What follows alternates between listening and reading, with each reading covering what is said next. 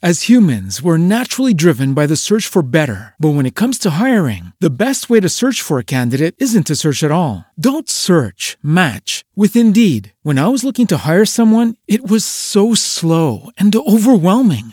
I wish I had used Indeed. If you need to hire, you need Indeed. Indeed is your matching and hiring platform with over 350 million global monthly visitors, according to Indeed data, and a matching engine that helps you find quality candidates fast. Ditch the busy work. Use Indeed for scheduling, screening, and messaging so you can connect with candidates faster. And Indeed doesn't just help you hire faster. 93% of employers agree Indeed delivers the highest quality matches compared to other job sites, according to a recent Indeed survey. And listeners of this show will get a $75 sponsored job credit to get your jobs more visibility at Indeed.com/podcast. That's Indeed.com/podcast. Terms and conditions apply.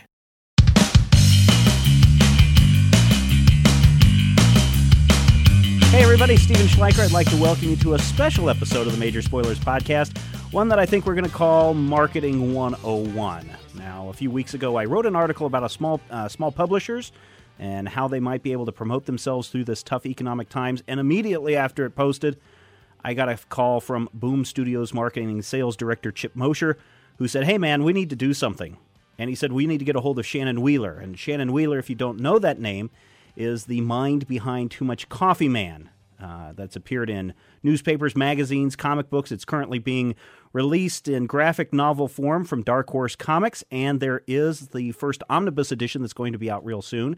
Shannon is also a cartoonist for The New Yorker. So both of you, welcome to the show. Thank you. Thank you very much, Steve. I guess, I don't know where to begin. It's really kind of cool to have you on the show, Shannon, because here you've gone from doing your own thing to having one of the world's first comic book operas ever created.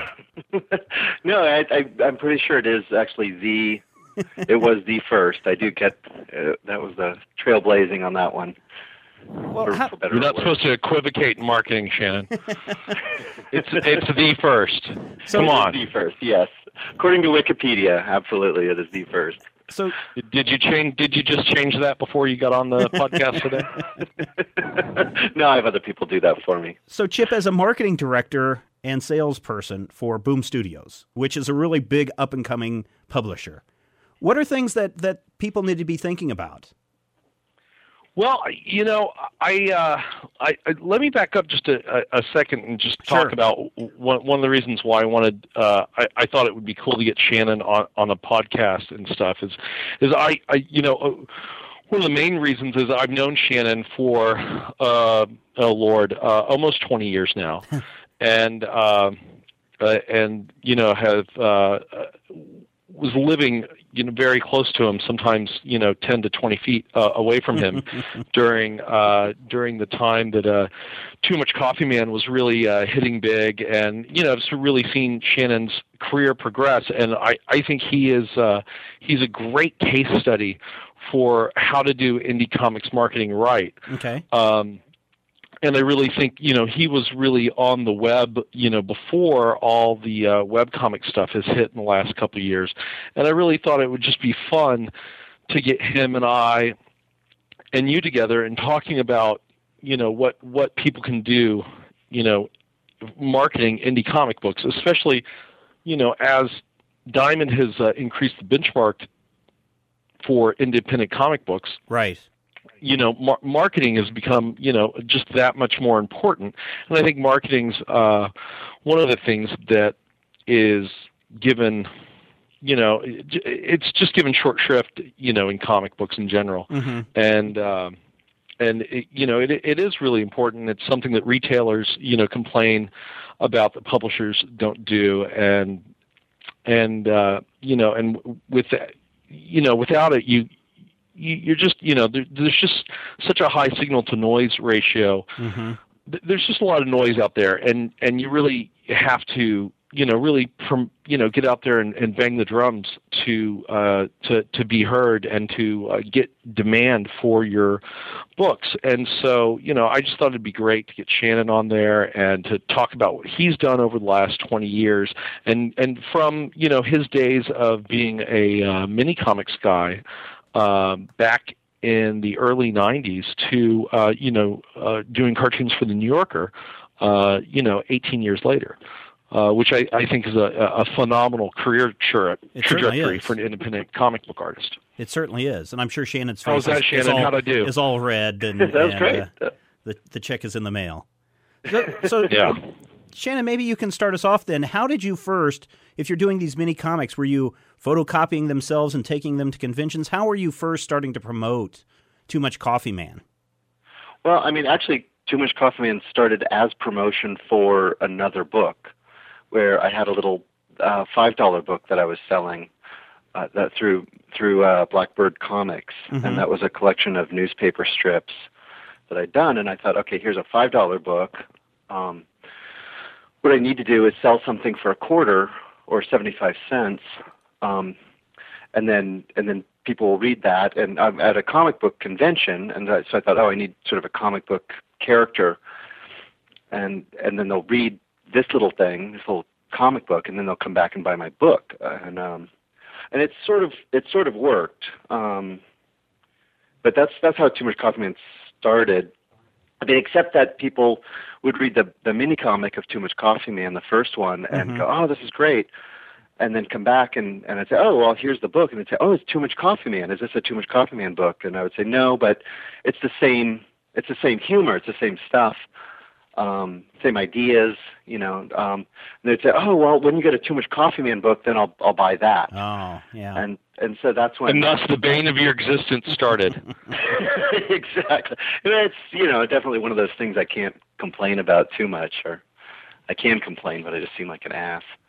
But I mean, one of the things I remember, because I was living down the street from you in Austin, and your house, you had that cool dance, turn of the century 1900s like dance studio. Yeah, it was all open spaced.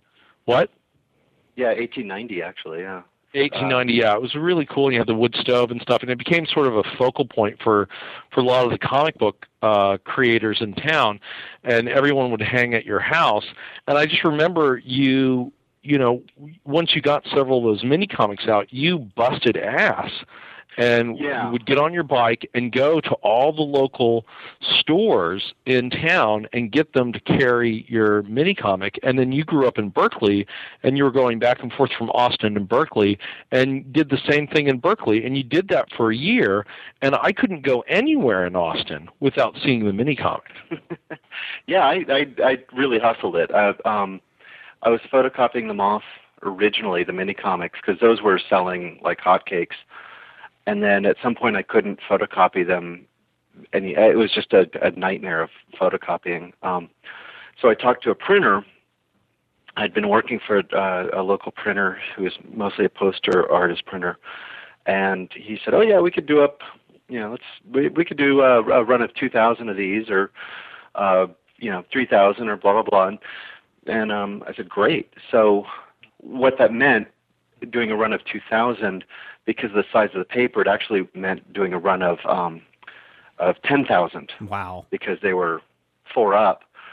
Did you have to staple those, or did he staple them? Well, he was originally going to staple them, and he said that it would be a lot cheaper if I stapled them. And so I think I remember stapling quite a few over at your place. Yeah, so the first run of 10,000, I stapled, and whoever would come over, and I'd try to get them to staple as well. Sitting there with long reach manual staplers, and it was a nightmare. And I swore I'd never do it again. This white fence, it's so much fun. And then I sold out of those. That was the 10,000 run, and so I did a second printing of 12,000, and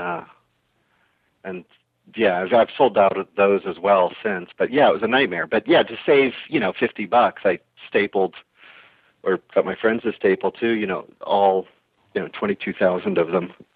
Well, how do you go about then going from comic book store to comic book store, especially in the 90s, early 90s, going to these... he wasn't going to comic book stores. Oh, okay. Where were you going? He was going to every shop in town.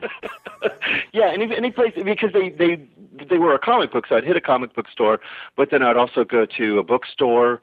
I would also go to coffee shops. I'd also go to any sort of knick-knack shop, that like a card shop or something like that. Just any place I thought could sell it, and they were really cheap to make, and so I just thought, okay, there's a lost leader. It's just an investment. So even if it's on consignment and I never get paid, it's still. But it was really important to me. It wasn't just promotion. It was like that they were being sold gave them a value, as opposed to, let's just put this free thing out. Mm-hmm. Well, how do you pitch? How do you pitch the store owner and say, "Can I put my product here?" When maybe again, a comic book shop is probably at that time only interested in Marvel, DC, and Image, maybe Dark Horse. In Berkeley, the shop there, they're very, very supportive of mini comics and independent stuff. And then it's just a matter of becoming friends with the people that own and run the shop, and just say, then they're sympathetic and they want to help you out as a person, and so they'll sell your stuff. And then it's really apparent too when they don't want to help you, because they take your stuff and they put it in some crappy location. It's a lot to do with placement and stuff. So, like, where would you put it? Where would you put it in these stores, or where would you hope that they were putting it? Right next to the cash register. I would hand make. That's the ideal place, because they're tiny, so they're easy to steal. So the shop owner, if they're buying them, would have to put it kind of within eyesight. And then I would make a little stand for them as well. Just hand make a little thing and say, okay, here's a 75-cent. And it was novel enough too that I got a lot of support.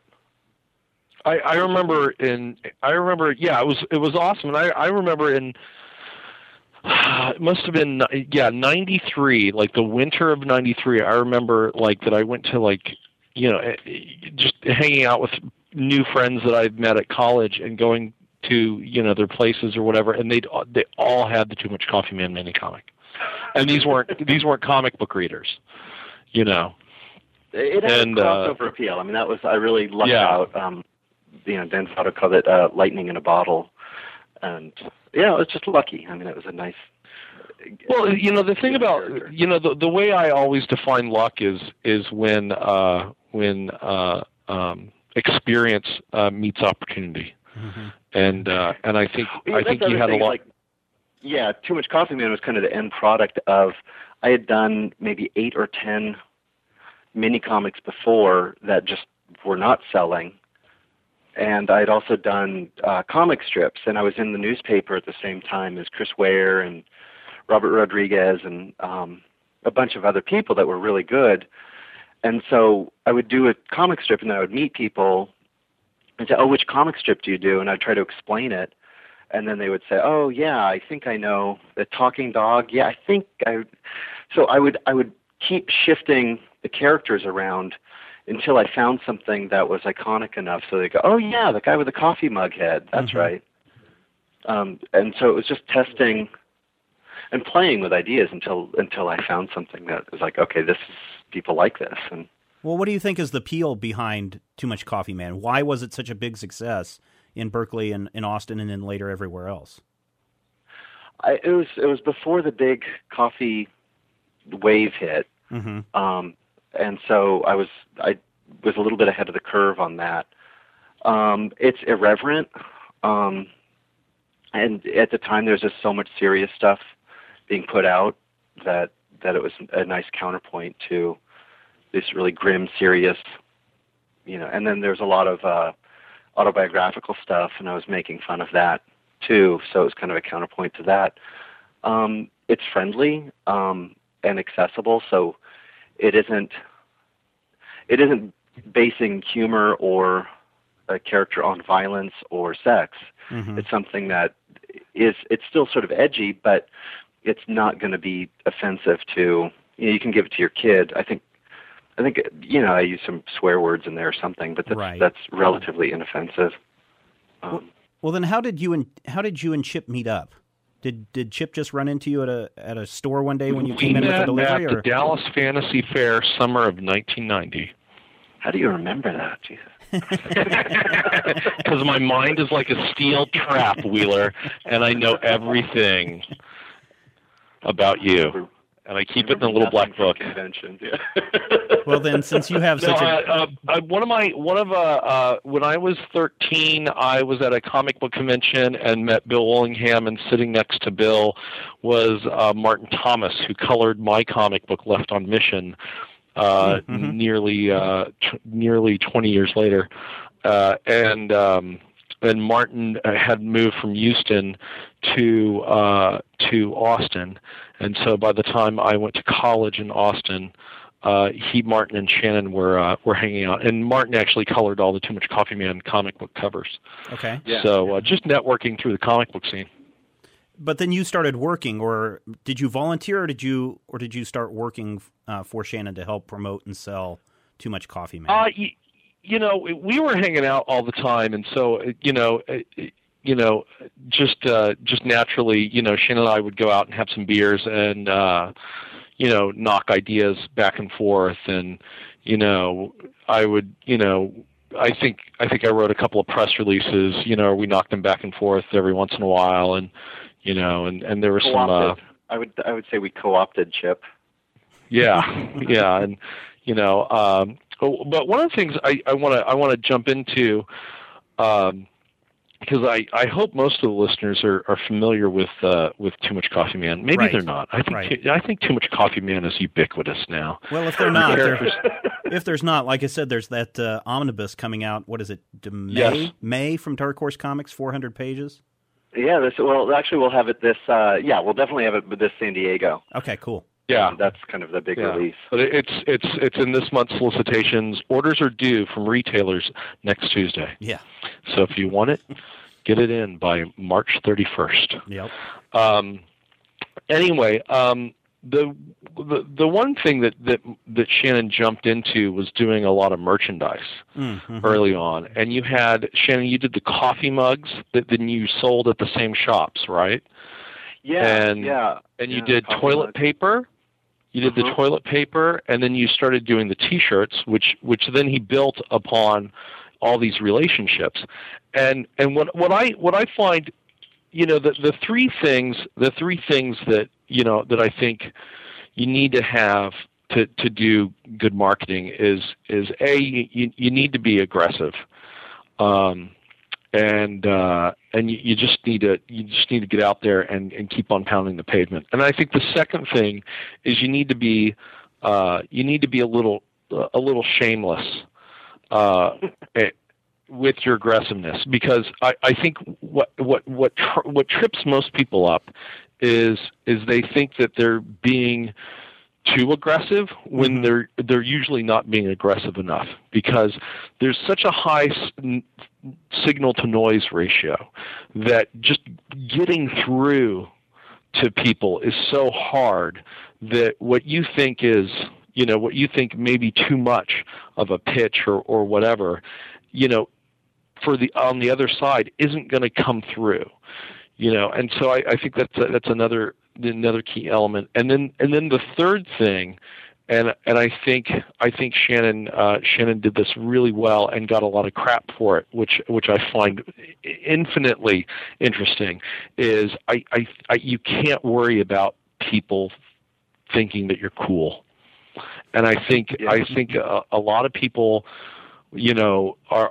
are really have a lot invested in people thinking that they're cool, and that stops them from doing a good marketing. Now there's definitely a line of cheese that may not go with the product. You don't want to cause any cognitive dissonance with your product. So if you have like a serious, like I did Left on Mission, which was a fairly serious espionage book, and when the book came out, I was when the graphic novel came out, I came up with this marketing idea. I was like, maybe I'll have this photo contest where people can dress up in the character, and I was just like, wow, that is so not the book, and that's such a bad idea because it just doesn't go with the theme of the book, and I can't believe I even let people know that I was thinking about doing that. Well, with every good idea, there's bad ideas. That's just the way it goes.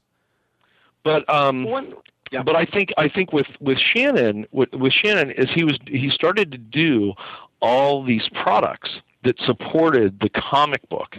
And before, one of the things that's really big now with all the web comics people is they're all doing products, and they're seeing that the product revenue stream as the thing that is making them money.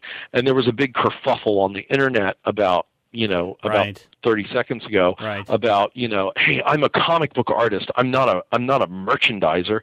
And someone pointed out that that Charles Schulz made more money off of all his merchandise than he ever did doing the comic strip. Mm-hmm. And no one thinks less of Charles Schulz. But I think there's this thing where until you get to that Charles Schulz level, people look down on you. At least in the 90s, people looked down on you if you had merchandise. And I remember a lot of like the Too Cools for School indie crowd that I knew would always go, "Oh yeah, Shannon, he's really great with that merchandise." Well, yeah, it was a total backhanded compliment. Yeah, completely. And I thought it was to Shannon's credit that instead of going, "Oh, these guys don't think I'm cool anymore, and I'm not going to do this," he doubled down and did even more merchandise. So where did the idea of merchandising come from? Why did you just say, "Hey, here comes toilet paper, here comes coffee mugs"? I liked it. I mean, genuinely, I thought it was funny. And then what I would do, I would, with each piece of merchandise, the rule of thumb that I have or had and still have on merchandise is that I want it to be this independent product. So if I'm doing a mug, I'm not trying to do it as a advertisement for the comic book. I'm trying to make a cool coffee mug. Mm-hmm. Or a T-shirt that is just legitimately an interesting T-shirt. The downside to that is that people will pick up the merchandise and never have read the comic book, and so they'll say, "Oh yeah, I have that coffee mug. I didn't know it was a comic book too." But I don't know. That's just another one of those things that you can't really complain about when you get right down to it. Do you have a business, a marketing background? I think isn't yours more in art and communication? Architecture. You went to architecture school, Wheeler. UC Berkeley, thank you very much. Well, then that's just kind of cool then that you've come up with this idea of why don't we marry my product with merchandise, or at least have them complement one another and make that a huge success at a time when, you're right, Chip, most people were kind of turning their noses up at the idea. Yeah, I hate that. And I think most people have turned their noses up to merchandise until very recently. And I think Slave Labor Graphics has done a really good job doing a lot of tchotchkes and stuff like that. And I think it's becoming much more accepted than it was, back then. Well, as economics get tight. I mean, it was when I was starting it, just thinking, how do I make a living off of this? And I'm going to invest $200 or $300 into producing coffee mugs. How do I make that not lose money for me? And so I'd always try to approach each little, piece of crap thing that I was doing is like, I don't want to, I don't want to get a job. And so how do I do that so that I don't have to work? Was there a tight timeline on all of this? Was it like the mini comics were coming out, you were getting them into their places, and then almost right away you had merchandise, or was this a multi-step, multi-year process?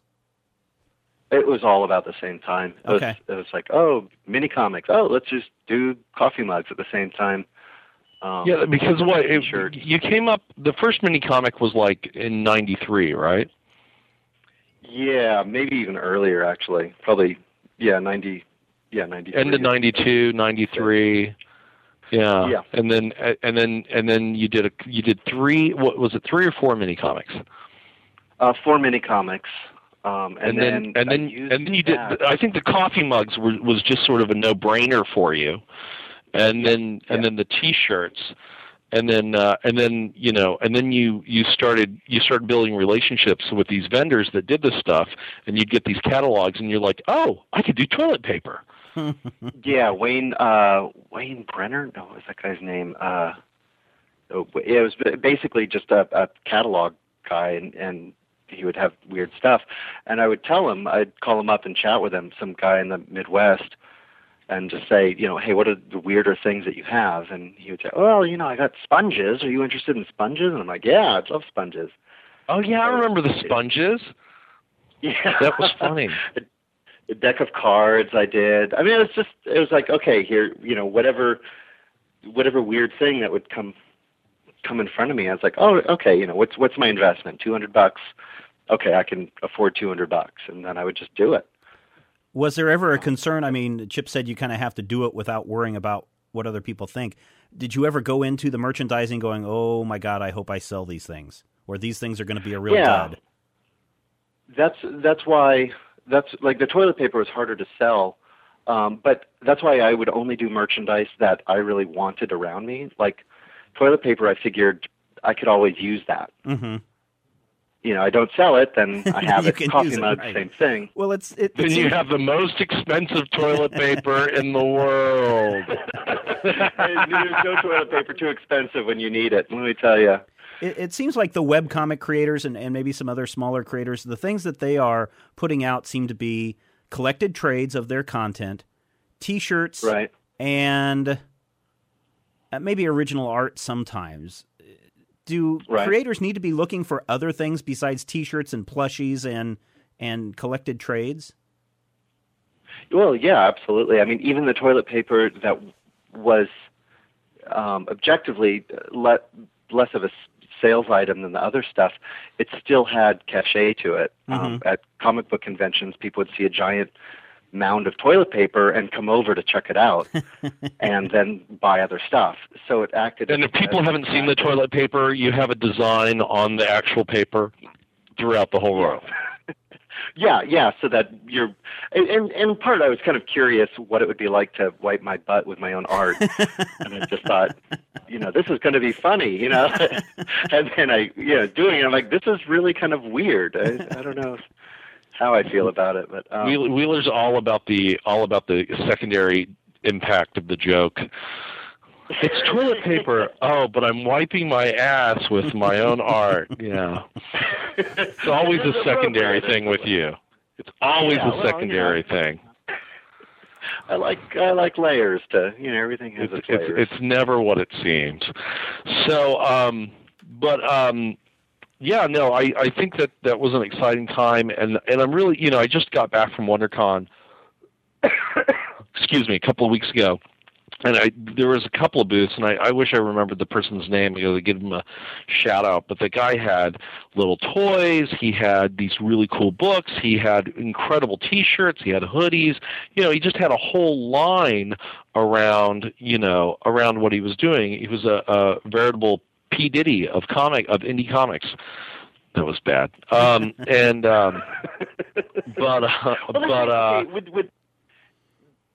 mean, that's like what products, like if you are doing T-shirts right now, everybody has T-shirts, and so that's really competitive. Sure. But if you want to do, he had like a backpack that he did of his character, and some other like plush. He had like fur covered coloring books, of his stuff. He had this whole empire built around his work, and it was just ingenious and funny, and it's I remember going to San Diego in 90 whatever, and you were one of the only like independent cartoonists with their own merchandise line. Yeah. And I think Kitchen Sink, for independent publishers at that time, I think Kitchen Sink was really, Dennis was really breaking ground with the chocolate bars and stuff back then. The chocolate bars were great too. Another thing is to make sure you have quality, so that like he did chocolate bars, but that was good chocolate. He didn't mess around. Yeah. Oh yeah. No.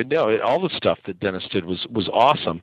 But I just think it's gratifying that we've gone from a place in the early 90s where people are dismissing you because you have merchandise, and to a place where I go to New York Comic Con and I sit down to eat, and the tables are too crowded, and I find myself across from a bunch of webcomics people, and they're really into their comic book, but they're also thinking about their business model and talking about their, what kind of merchandise they're going to do, and and they're thinking about that, and I think it's a real, a real maturation in the whole indie comic scene. Well, let's talk conventions just really quickly. Obviously, if you're going to get out there and get your product known, you have to go to conventions. But how does an independent cartoonist decide which convention is best for him or her? I mean, obviously, San Diego is probably like this mecca of comic book marketing, but you would get so lost in the crowd with millions of people there. So how do you decide which ones are best for you? Well, like Shannon, you start going to San Diego years and years ago, and you get that incredible table space right outside the front door. I hate you, Wheeler. I wish I had that table.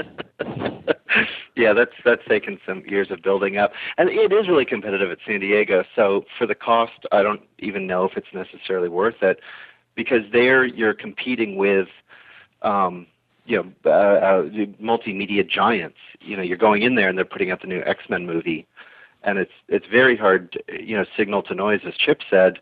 It's really hard to get above that din of everybody else's, clamor. Something like the Ape is a lot better in ways. Or Stumptown is great. That's the one here in Portland. Mm-hmm. I was just talking to Martin Thomas on the phone earlier today. He does a podcast now, League of Ordinary Gentlemen,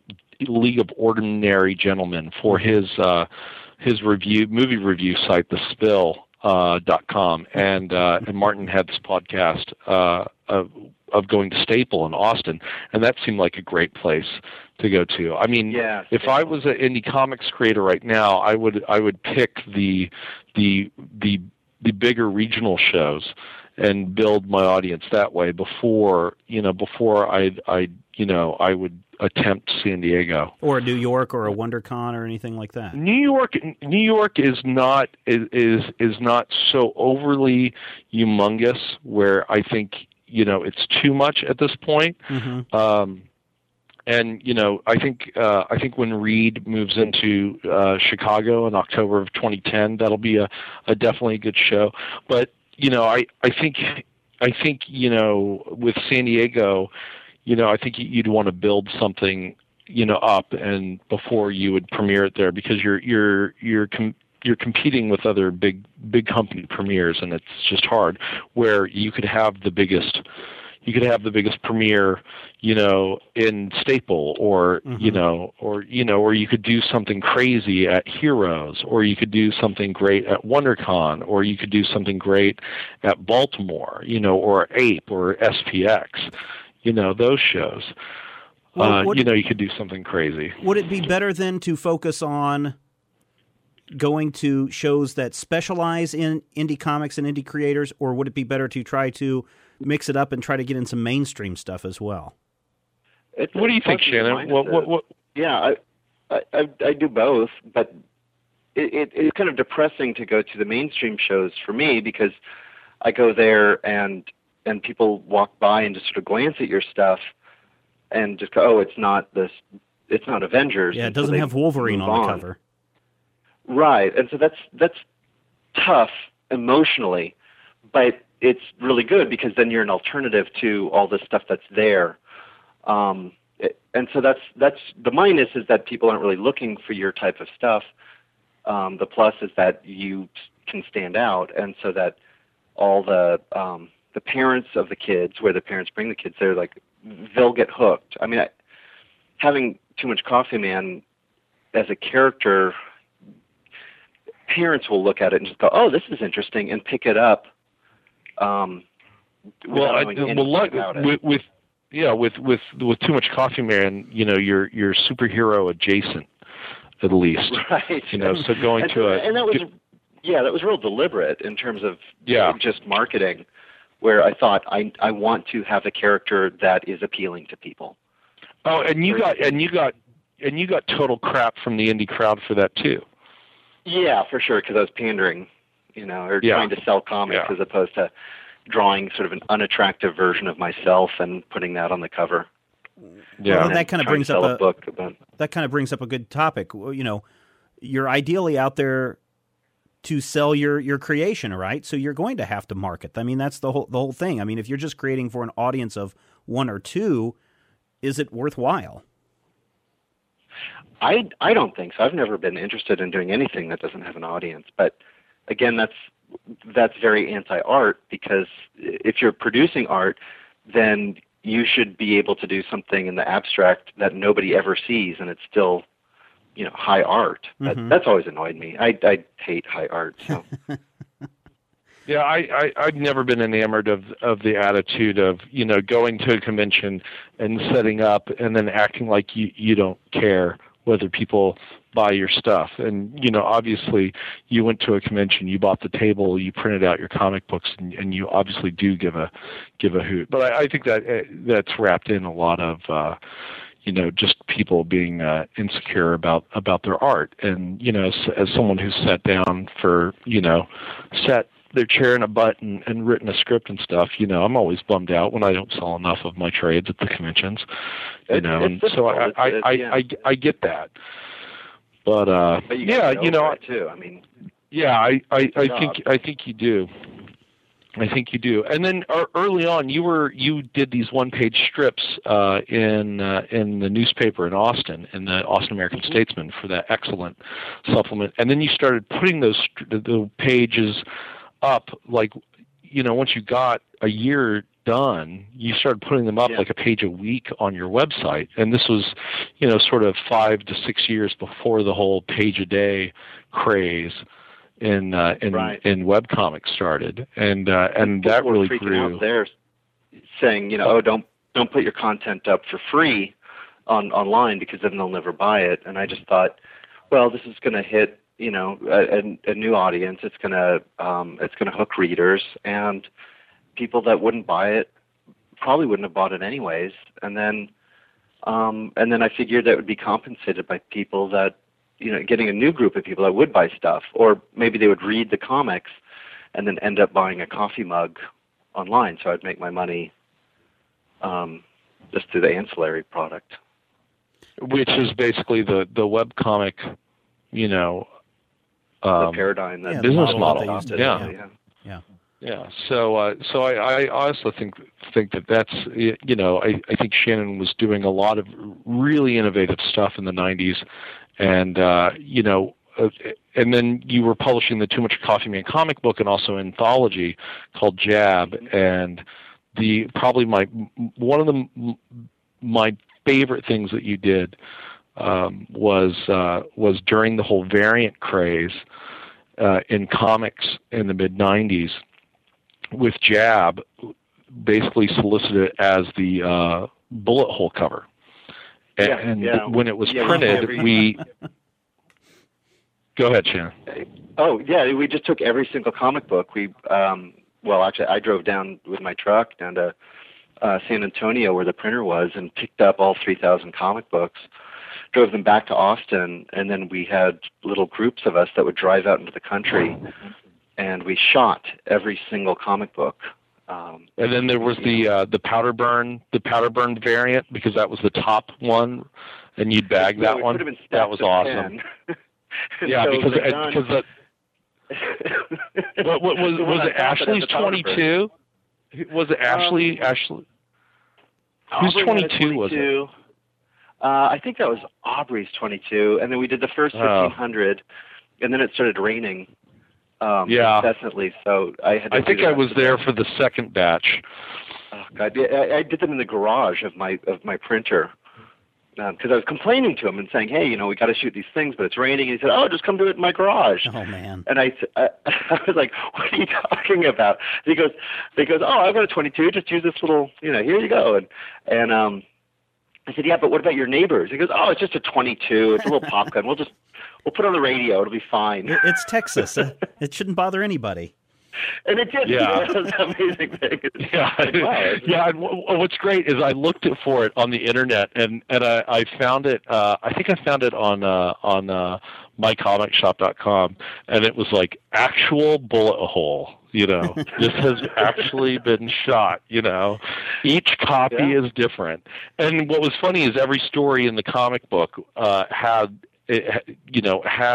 around a bullet motif, where the bullet hole was going through the middle of the story. So if we knew on the cover, like, where to shoot the hole, so it would go through, the right way. And so then So you turn the page and there's a window breaking. You turn the page with the tire being blown out. Oh, wow. You turn the page and there's I had an Elvis decanter being shot. I was going to have it be a Kennedy decanter, but I thought that was bad taste.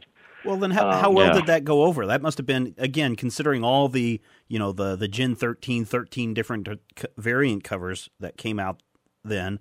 How well did this go over? Did people really say, wow, this is a different take on that? Yeah, it tripled our sales, but more importantly, it got us press. And then I used that right as we were getting all the press for that. That's when I solicited Too Much Coffee Man #1. And so it kind of springboarded my debut issue. And so I got to come out the gate with 10,000 sales on basically an unheard of comic book. And this is before Comic Book Resources and Newsarama. Right. I mean, this is when you needed to get into comic shop news and Comics Journal and Wizard. You made telephone calls. You had to go 2 longs and a short to call on the party line. Yeah. Too old of a joke. Thanks, Wheeler. You're killing me. What else was around there? The Comic Shop News. There was CBG, Comic Book Buyer's Guide. Well, then how do you go about it? Buyer's Guide. Chip, you said you did a couple press releases for Too Much Coffee Man, and back then things were so different as far as marketing, where you only had a couple of sources. How easy was it then to get these publications to take notice of you, your title, and say, "Hey, let's pay attention"? A comic book. Was that the way to do it? You're a big idiot. Yeah. And that's sold it too. We said the dumbest gimmick ever. I mean, we were just like, we're going to be, this is a stupid trend. These little, gimmicks on the cover. So we're just going to out stupid everybody. Was our, and that's how we sold it. We're like, this is not. We didn't try to be cool. We didn't try to, we're like, this is dumb. And we're gonna be dumber than everybody else.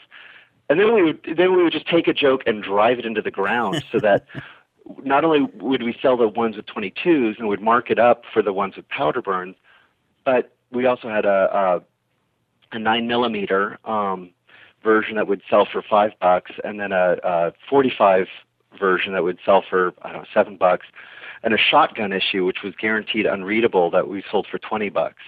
And that one came in a bag. And how many of those did you sell? I don't know, maybe 2. But so then that got you attention, and then you said the next month you solicited Too Much Coffee Man #1. How then did you go about getting into the distributors? How did you go about getting into? Was it still Diamond just then, or were we still talking 3 or 4 different distributors? It was 8 or 12 different distributors. Okay. It was Diamond and Capital. But Diamond and Capital by then were the 2 dominant players. And how do you convince them to carry your book? Yeah, certainly you have to market to them. That was just calling them up. Back then it was just becoming buddies with your sales rep and saying, "Hey, I've got this thing," and they'd say, "Okay, send us a cover." And you would solicit something before you'd written or drawn a single page of the book. Mm-hmm. And then they would throw the cover in there with a little bit of text, and then you'd say, "Hey, could you please give us a spotlight or recommends," or and if they're little, guaranteed cool cat, right? Cool cat. Mm-hmm. Yeah, the cool cat. I remember that. Was that drawn by Daniel Klaus?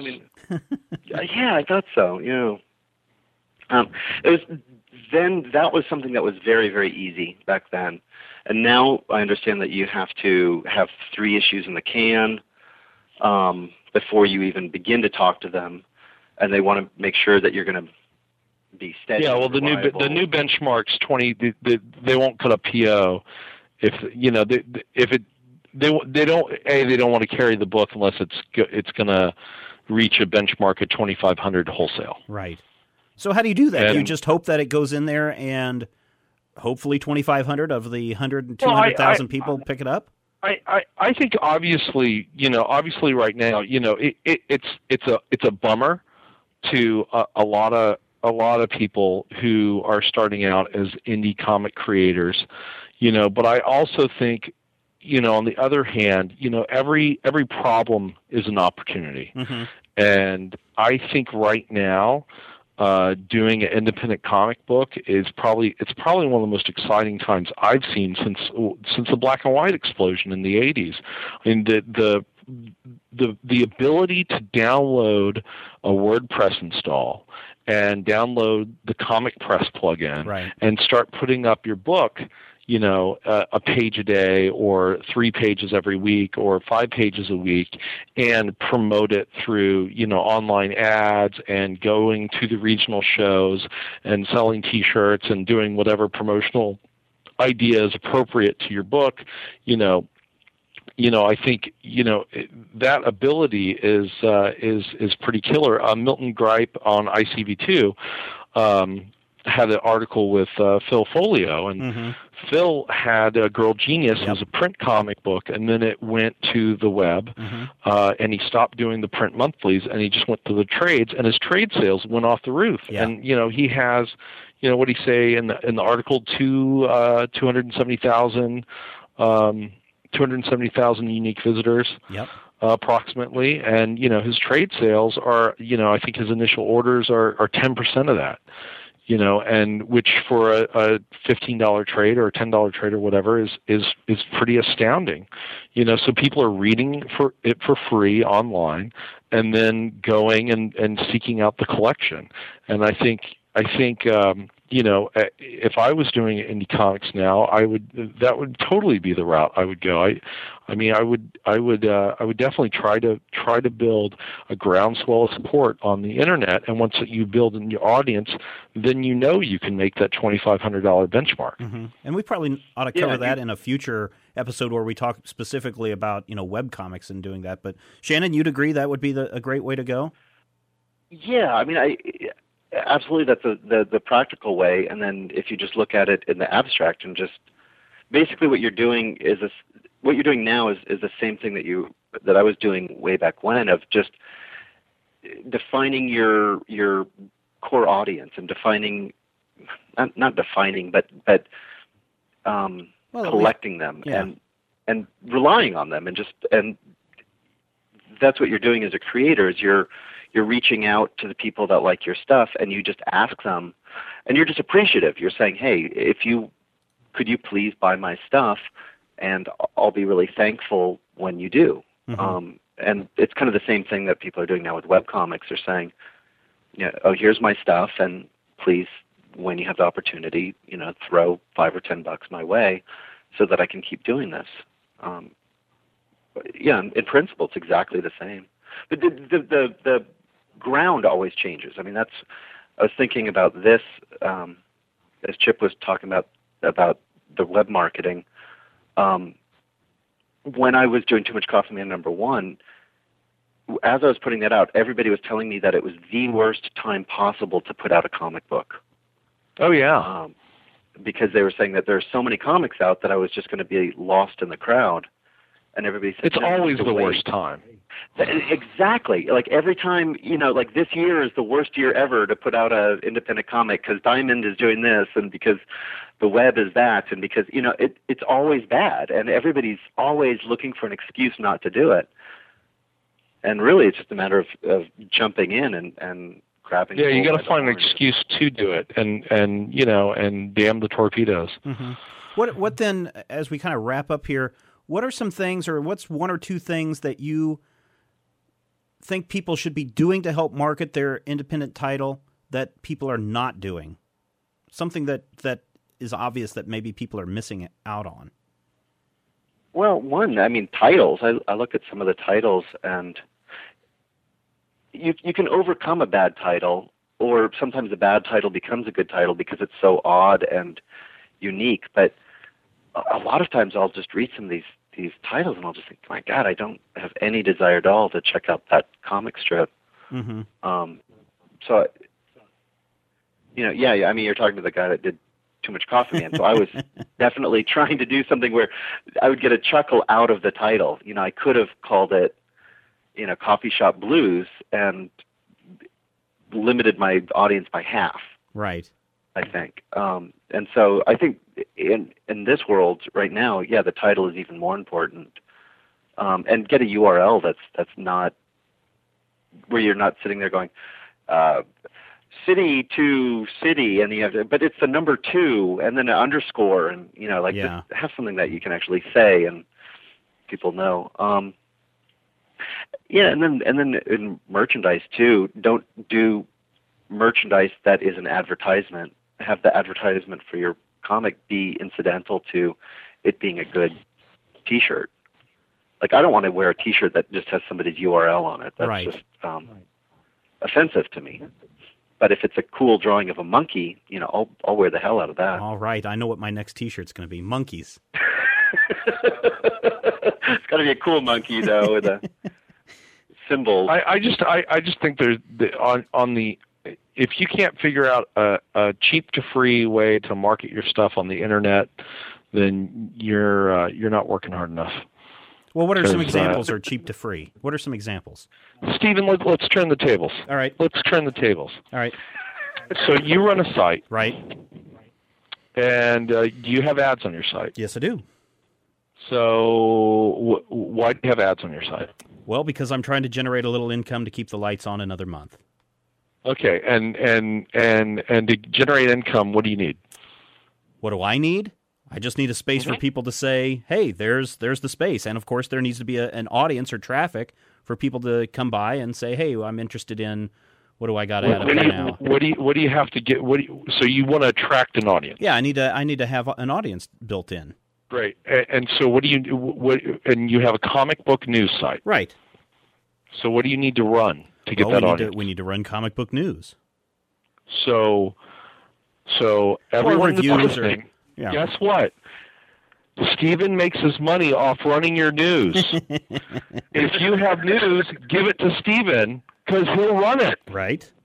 And it turns around and makes people money. And that's one of the things that is really interesting. And I don't know, I'd like to think that Major Spoilers is such a big deal, but when Major Spoilers first started, I went out to try to get to publishers and saying, hey, send us your stuff. And I ran into this guy, Chip Mosher from Boom Studios. I'm like, hey, man, here's my little site. And he's like, hey, here's my stuff.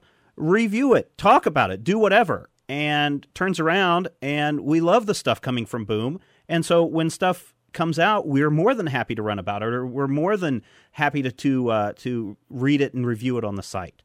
And I think Stephen's being too kind because I deluged him with stuff. Every day it's another thing from Chip. But no, I mean, that's kind of, I think, important. So how many press releases did I do yesterday? Like 3 or 4, I think. Sorry. And that's not even close to what Marvel sends me. So there you go. See, there's a bar for me to hit. If I can just get 5 press releases out a day. There you go. And so I think that's a big deal for publishers or independent people to get out there. Find these sites that cater to your market and contact them. I mean, there's another one, She Buccaneer from, I think it's Great Big Comics is the publisher of that. They just came out and said, hey, would you please, if you get a moment, just take a look at this and see what you think. And I reviewed it and put it up on the site. And, I'm sure that contributes to some sales, just like it does for Boom, just like it does for any other title that we review. Sure. Too Much Coffee Man. Don't forget Too Much Coffee Man Omnibus coming out next month. There you go. Yeah. I'm just, a lot of people don't know that Ross Ritchie, the co-founder and publisher at Boom, he started out in the marketing department at Malibu back in the 90s, and I think, he more than most publishers out there realizes the value of marketing, and I think, he's been really been really kind in letting me sort of wreak havoc, here at Boom in the marketing, and it's just been completely 100% supportive on all the things, all the crazy schemes that I come up with, and that he and I both come up with, and I take the ball and run with, and like doing the day and date release of the comic books, online for free in stores. I was going to mention that, because that is a prime example where, Shannon, you're saying everyone's poo-pooing you for merchandising. Everyone just came down on Boom saying, how could you release this comic book free online on the same day it's in the stores? We'll never sell these in our comic book shop. And it had the exact opposite effect. And not only did it have the exact opposite effect in Northwind, but by the end of the year, we had it had an elevating effect on all our books. It really got our brand out there in a way that we hadn't been before, and so it wasn't just that, and having someone like Mark Waid as your editor-in-chief never hurts. Well, that's true too. And you have to, you can't just be all marketing. You actually have to, have a product that people like, that is of some substance. That doesn't mean it has to be serious, but it can't be. I mean, you can only sell a pet rock for so long. I'm just, I'm very excited to be in the position where I'm in, where I get to have a book like, Mark Waid's Irredeemable, and come up with a crazy, campaign, the Mark Waid is Evil campaign, and put up these ads everywhere that said Mark Waid is Evil, that linked to markwaidisevil.com, and have no one know what the hell we're talking about for 2 weeks. Right. And then all of a sudden, I had an ad on your site, Shannon, and that was fun, and all of a sudden, everyone realizes it's Mark Waid is Evil, Mark Waid is Irredeemable, and the buzz on the book was great, and the orders were high, and it worked like a house on fire, it was a hell of a lot of fun to do. I was doing some ad buys at 11 o'clock at night with my laptop in my bed. My wife turns, on a Saturday night, my wife turns to me and she's like, why are you working on a Saturday night? I'm like, I'm having fun. That's true. I'm going to sites and buying ads and putting Mark Waid is Evil everywhere on the internet. I'm having a good time. And that's the best kind of job. What about advertising in Wizard or other publications out there? Shannon, your thoughts on that? Did you do any advertising for Too Much Coffee Man, or did you just let word of mouth and your own presence take care of that? Yes. Everybody called it guerrilla marketing is what I did. I was too cheap. I mean, I was too cheap or too poor to buy ads in Wizard, and so then basically what you're doing is you're buying an ad by creating content for them to talk about, like shooting a comic with a gun. Right. You're getting them content, and so you're still giving them something, and you're still paying for it. But it's just a different kind of exchange. Because you can do things that Marvel can't do by just doing things that are funny or entertaining. But I mean, that's what I was thinking about with Chip when he's talking about his marketing, what he's done, and I've realized this is what's really worked best for marketing. If you do want to market something, it's a matter of making something interesting and funny or good, in some way, so that you have to approach your marketing the same way that you approach your book and put some of the same thought into it, creative thought. Mm-hmm. Yeah, because that's definitely, and that's what people a lot of times just don't want to do, or they find it, advertising is a bad word. Yeah, and it is a little bit. I mean, absolutely. But it also is really fun and funny, and you can just put the same creativity into that you put into your book. Right. I think it pays off. Well, I will. Doing Mark Waid is Evil ads is, and T-shirts. I would never categorize that as crass. I thought that was just the funniest thing. And I'm going to take full. I will take full credit for that campaign to the end of my day. That was the funniest thing that I've ever come up with. Well, especially when you can get Mark Waid himself wearing the shirt at a comic book store on Comic Book Day when people are checking out. Yeah, no, that was pretty awesome. That was pretty completely awesome. But yeah, I think just as a coda on ads, most of the major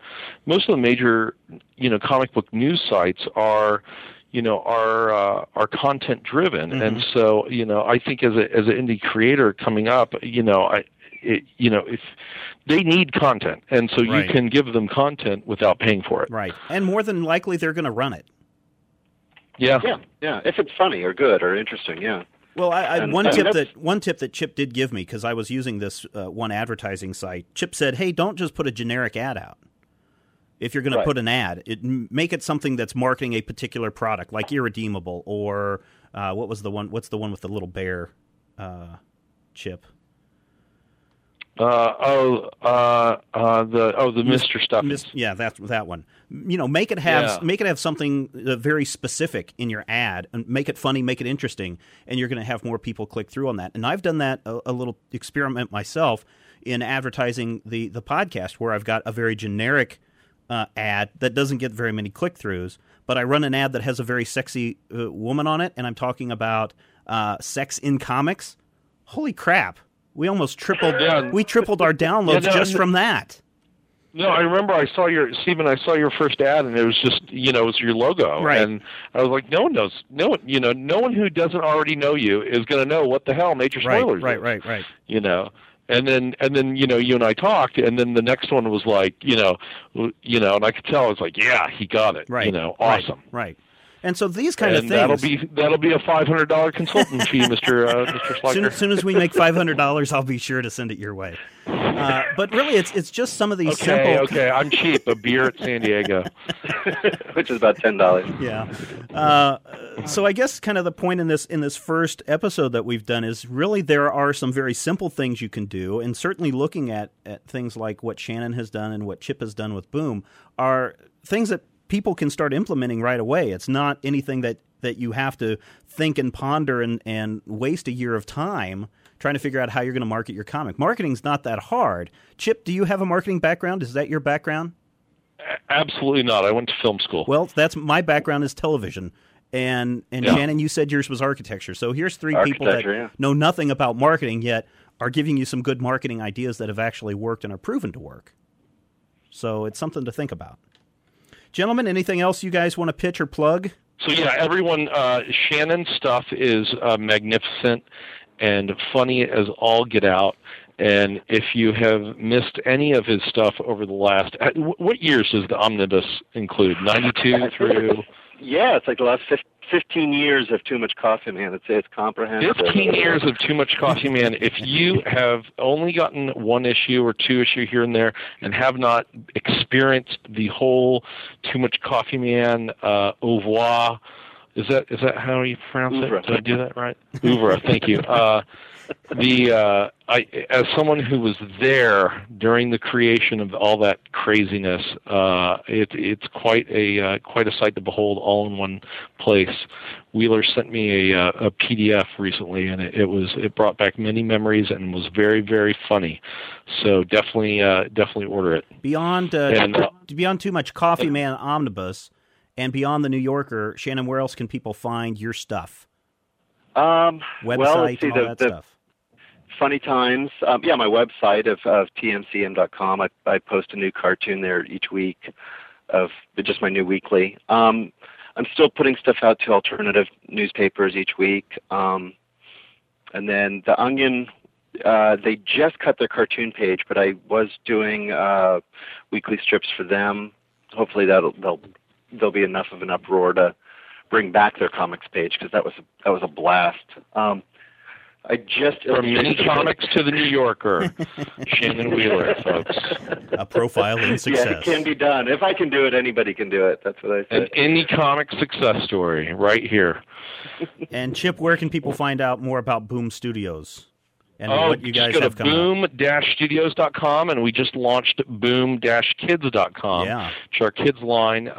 Yesterday we had The Muppet Show comic book and The Incredibles, Family Matters #1 in stores, and looked at the reorder activity and realized it was all sold out pretty much the day before the books hit shelves. So we're really excited about that. And then April 1st, Irredeemable, Mark Waid's new superhero books coming out, and Cars #1. And Farscape's gone to like second and third printings on 1 through 3, and the 4th issue's coming out soon, coming out April 1st, and we got another Farscape series, and Mark Sable's Unthinkable is coming out in May, and we did a altered reality game this month with that, which we're just closing up, which has been fun as the promotion, and that book's going to be big. And Mark Waid's new book, The Unknown's coming out. We have so much stuff going on, I don't sleep. Obviously not. Well, gentlemen, thank you for this installment. Next time when we come back, let's kind of pick up and talk some more advanced marketing, because I'd like to hear more about what you did, Chip, with this promotion that just wrapped up, and Shannon, some of the things on how you jump from independent to being picked up by a bigger publisher. Yeah. We'll do. So this concludes Indie Comics Marketing 101. We'll do the what's the next class called, Shannon? Advanced Comics Marketing 205. There you go. That would be like 205. Yeah. All right, gentlemen. Thank you so much. Awesome. Thank you. Appreciate it. If you have any questions, comments, topic ideas for future shows, or would like to sponsor a show, send an email to podcast@majorspoilers.com. Visit Major Spoilers at majorspoilers.com and be sure to check out the Major Spoilers Forum.